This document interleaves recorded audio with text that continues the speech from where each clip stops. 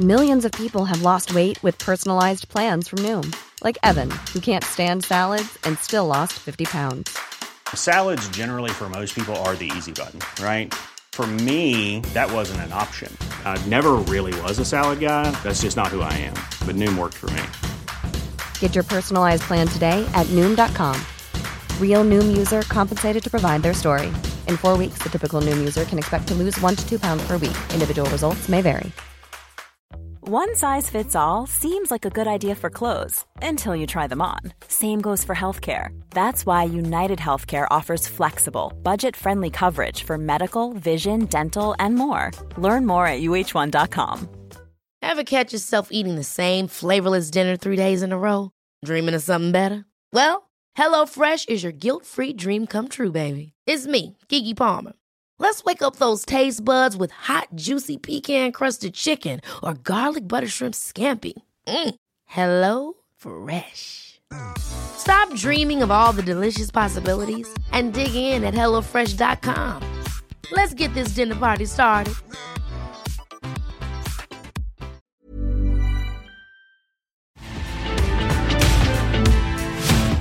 My advice would be to show, not tell. And they're very good at that. I guess I was what you call self-harming. I was. Fiona and I were out walking on the heath, and I just started beating myself up physically. Quite badly, really landing blows on myself. And as I was doing it, I could tell that Fiona was scared. I was scared, and I can remember thinking, I've got to sort this out. I can't do this on my own. I remember having that thought, you can't do this on your own anymore. Stop trying to do it on your own. I used to think, well, if I'm feeling absolutely shit, I don't see why everybody else shouldn't. And, I think that's something I've learned to try very hard not to do. And the way I've tried to do that is to just be very, very open now. I'm very open. As soon as I start to feel myself on a depressive slide, the first thing I do is tell Fiona. If the kids are here, I'll tell them. If I really feel like I'm struggling, I'll phone David, this guy that I see. And then I do, I have lots of different tactics. I do take medication still every day. I try and work all the time. Even if I don't feel like it, I exercise every day.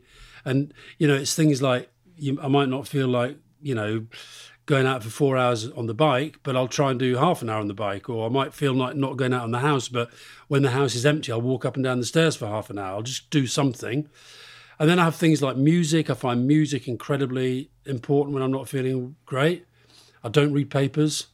I read books and I listen to music rather than that. And then, I try to retreat into things that I know have helped me through before. But I think the openness is the most important thing. I really do. I think that has been the key for both of us, really. Yeah, I think, it was only when Alastair wrote this book about depression, and they asked me to write the last chapter about what it was like living with somebody who had depression. And as I wrote it, thinking in ink is always very good. And as I wrote it, I could feel myself analysing my own feelings and realising that for most of our life together, I blamed myself for however he was. And as he says, people who are mentally ill can be quite manipulative. He was quite happy to make me feel guilty.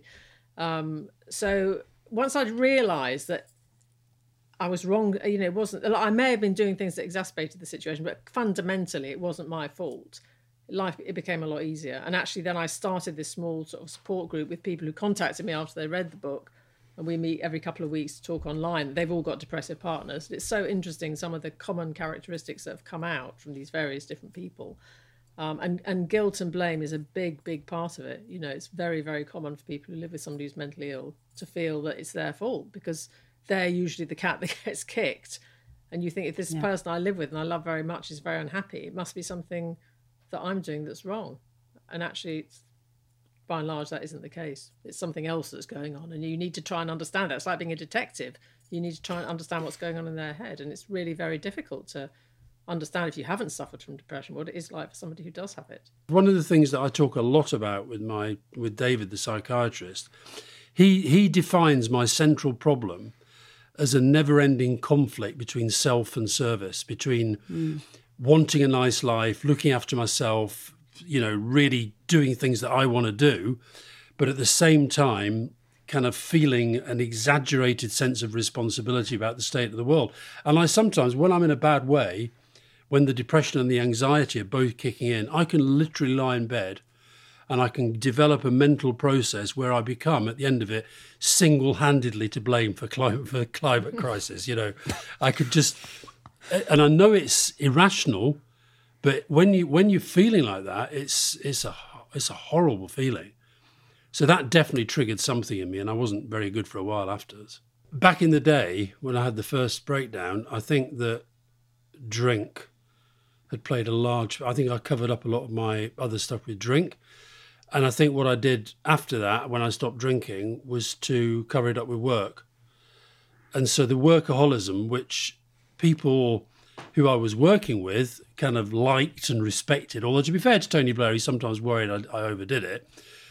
But I think that was the way that I dealt with it. So even though it's only when I went back through, when I published my diaries and I went back through them, it's only then that I really realised that it was obvious I'd had quite a lot of quite bad depressive phases, but I just kind of powered my way through them in the main. And the thing about when you're doing something as all-consuming as we were doing, you kind of do have the capacity to do that. But and even though it makes you feel terrible and exhausted when you're not doing it, I don't know. I know lots of people can't do this and they collapse, but most of the time I was able to keep going. But I think the thing to remember is that Alastair was never diagnosed with anything until 2005, which was 2 years after he'd left Number 10. So as time went on, it seemed like the breakdown was a sort of one-off incident. Didn't really feel like he was mentally ill. But looking back now, he's obviously suffered from depression all of his life. And the breakdown was a culmination of a very bad sort of depressive period that was covered up with a lot of alcohol. You're in his life all of the time. So did you see that? Not really, no, because what I know now about mental health, I now realise that there were so many signs there that we ignored because people, we're talking about the sort of 90s into the noughties. People didn't talk about mental health in the way they do now. And I think there was if people were high functioning, I suppose, and holding down very successful jobs, nobody would have thought they could possibly be mentally ill at the same time. Now it's become much more common for famous people and successful people to talk about their mental health and ill health. That wasn't the case then. And because Alastair refused to have any psychiatric assistance or help after he left the hospital where he had his nervous breakdown in Scotland, life just went back to normal. There was no diagnosis, there was no medication, there were no regular psychiatric appointments, there was nothing. It was like the job became the new alcohol, really, in a way, and the form of self-medication. On the subject then of King Charles III, what is the task for him moving forward? I mean, he has to be apolitical now, which he hasn't been in the past, and we've known a lot about his thoughts prior to this. What if you were advising him? What would your advice be to him in the sort of days and months and weeks that follow? I did an interview with Prince William a few years ago for GQ magazine, and I asked him. George was just a little child at the time, so I said, look, there's only really three people in the country who can sort of genuinely sit around and say to themselves, I either am, in the case of the Queen, or I might be one day quite soon, the monarch. Okay, there's only three of you. I said, do you ever sit around, just the three of you, chatting about the job and what it entails and how differently you might do it? And William said, no, we've never, ever done that, which I was genuinely surprised by. He then said, the truth is you have to work it out for yourself. You have to work out how you're going to do it. And what that says to me is I don't think Charles necessarily will become that different. There's a difference between being political and being engaged in political events and debate.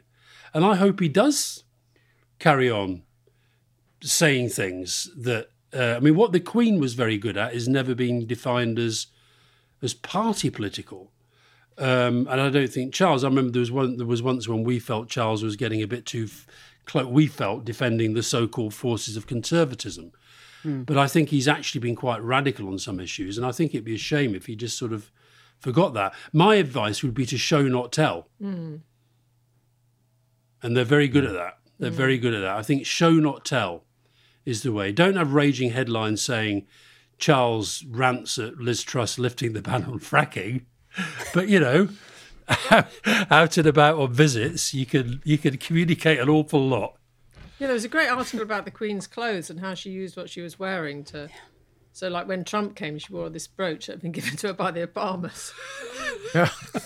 And then, when she went to Ireland, she had a big shamrock on her collar with that. She didn't have to say anything. So what about Meghan and Harry? I mean, everyone watches this with, crikey. I mean, most of us are sort of in disbelief at the next thing that sort of occurs in the media. I mean, Alastair, you know more than anybody that relationship with the media. I mean, what do you think is really going on there? What is happening here? Is it just that, they want to go away and do their own thing? It feels very much like it's very much in public view. It's not as private as they suggested it might be. I mean, the honest answer is I don't know. And I think one of the reasons that the Queen... My favourite line about the Queen was Tina Brown wrote this wonderful piece in the New York Times, and she said, "We're so going to miss not knowing what she thinks." The thing is, if you were advising them, I'm sure you would say, look, you've got to decide what you want to do. Do you want to be a royal? If you don't want to be a royal, stop kind of pretending to be a royal and stop stop talking about them all the time. I mean, I think they need to kind of shut that side of it down and get on with whatever good works they can do, but not kind of looks to me like they kind of don't want to be royal, but they want to cash in on their royal status by earning money out of it. And I think that's not a great look for them. I think a lot of people do see it like that. I mean, it's, and that because then you get accused of all these other things, like you said, of being racist or misogynistic. But I mean, the bottom line is, you can't sort of stand there and wipe a tear away and then give an interview the next day saying, "Oh, they made my life a misery." My life a misery. It just looked bad. Yeah, but Harry was, that was his grandmother who was being, laid to rest. I'm talking about her, not him. No, I know, but she's his wife. Yeah. But I mean, I think, and also I think there's an element of they're very privileged, and it's not. It sort of feels a bit uneasy to me to have people who've got so much wealth and, privilege and power to be moaning constantly about how awful their lives are, when there are people whose lives are really bloody awful, and they're the ones we should be worrying about, really. If an everyday person like, myself is saying to you guys, what can I do to perform better every day? What would it be? What would your little nugget be to tell me what to do every day, which would mean I'd perform better in life? I mean, Fiona, why didn't you go first?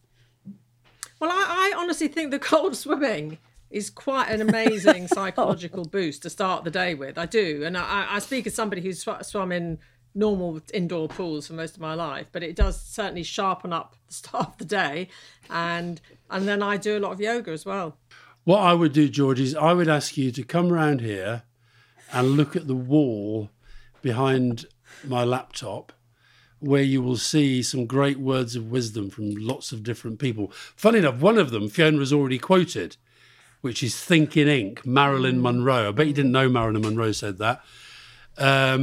Everything is impossible till you make it happen, Nelson Mandela. You can have that one.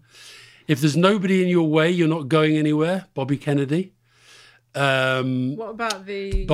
By failing to prepare, you are preparing to fail, Benjamin Franklin. What's the one about being... Let the racket do the talking, John McEnroe. You can have that one. It's amazing what you... Yeah, but that doesn't apply to me. It's amazing what you can accomplish if you don't care who gets the credit. I like that. What about this one? Ted Lasso. It's never the wrong time to do the right thing. I love Ted Lasso. Love it. Guilty pleasure. Yeah. Brilliant. Thanks, guys. He's up there on my wall of fame. Oh, you like this one, Ben? Ben will like this one. Ben will like this one. Waiting for your opponent to fail is never a strategy. Gary Kasparov. That's good. Could be waiting a long time.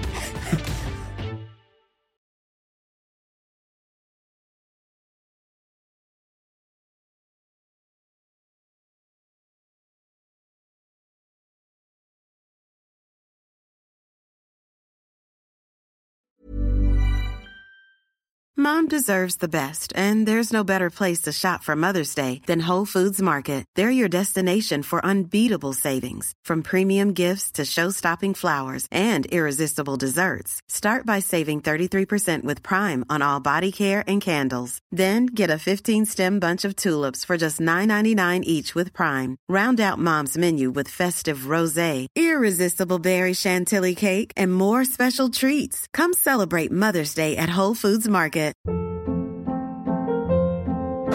Hold up. What was that? Boring. No flavor. That was as bad as those leftovers you ate all week. Keke Palmer here, and it's time to say hello to something fresh and guilt-free. Hello Fresh. Jazz up dinner with pecan-crusted chicken or garlic butter shrimp scampi. Now that's music to my mouth. Hello Fresh. Let's get this dinner party started. Discover all the delicious possibilities at HelloFresh.com. Mom deserves the best, and there's no better place to shop for Mother's Day than Whole Foods Market. They're your destination for unbeatable savings, from premium gifts to show-stopping flowers and irresistible desserts. Start by saving 33% with Prime on all body care and candles. Then get a 15-stem bunch of tulips for just $9.99 each with Prime. Round out Mom's menu with festive rosé, irresistible berry chantilly cake, and more special treats. Come celebrate Mother's Day at Whole Foods Market.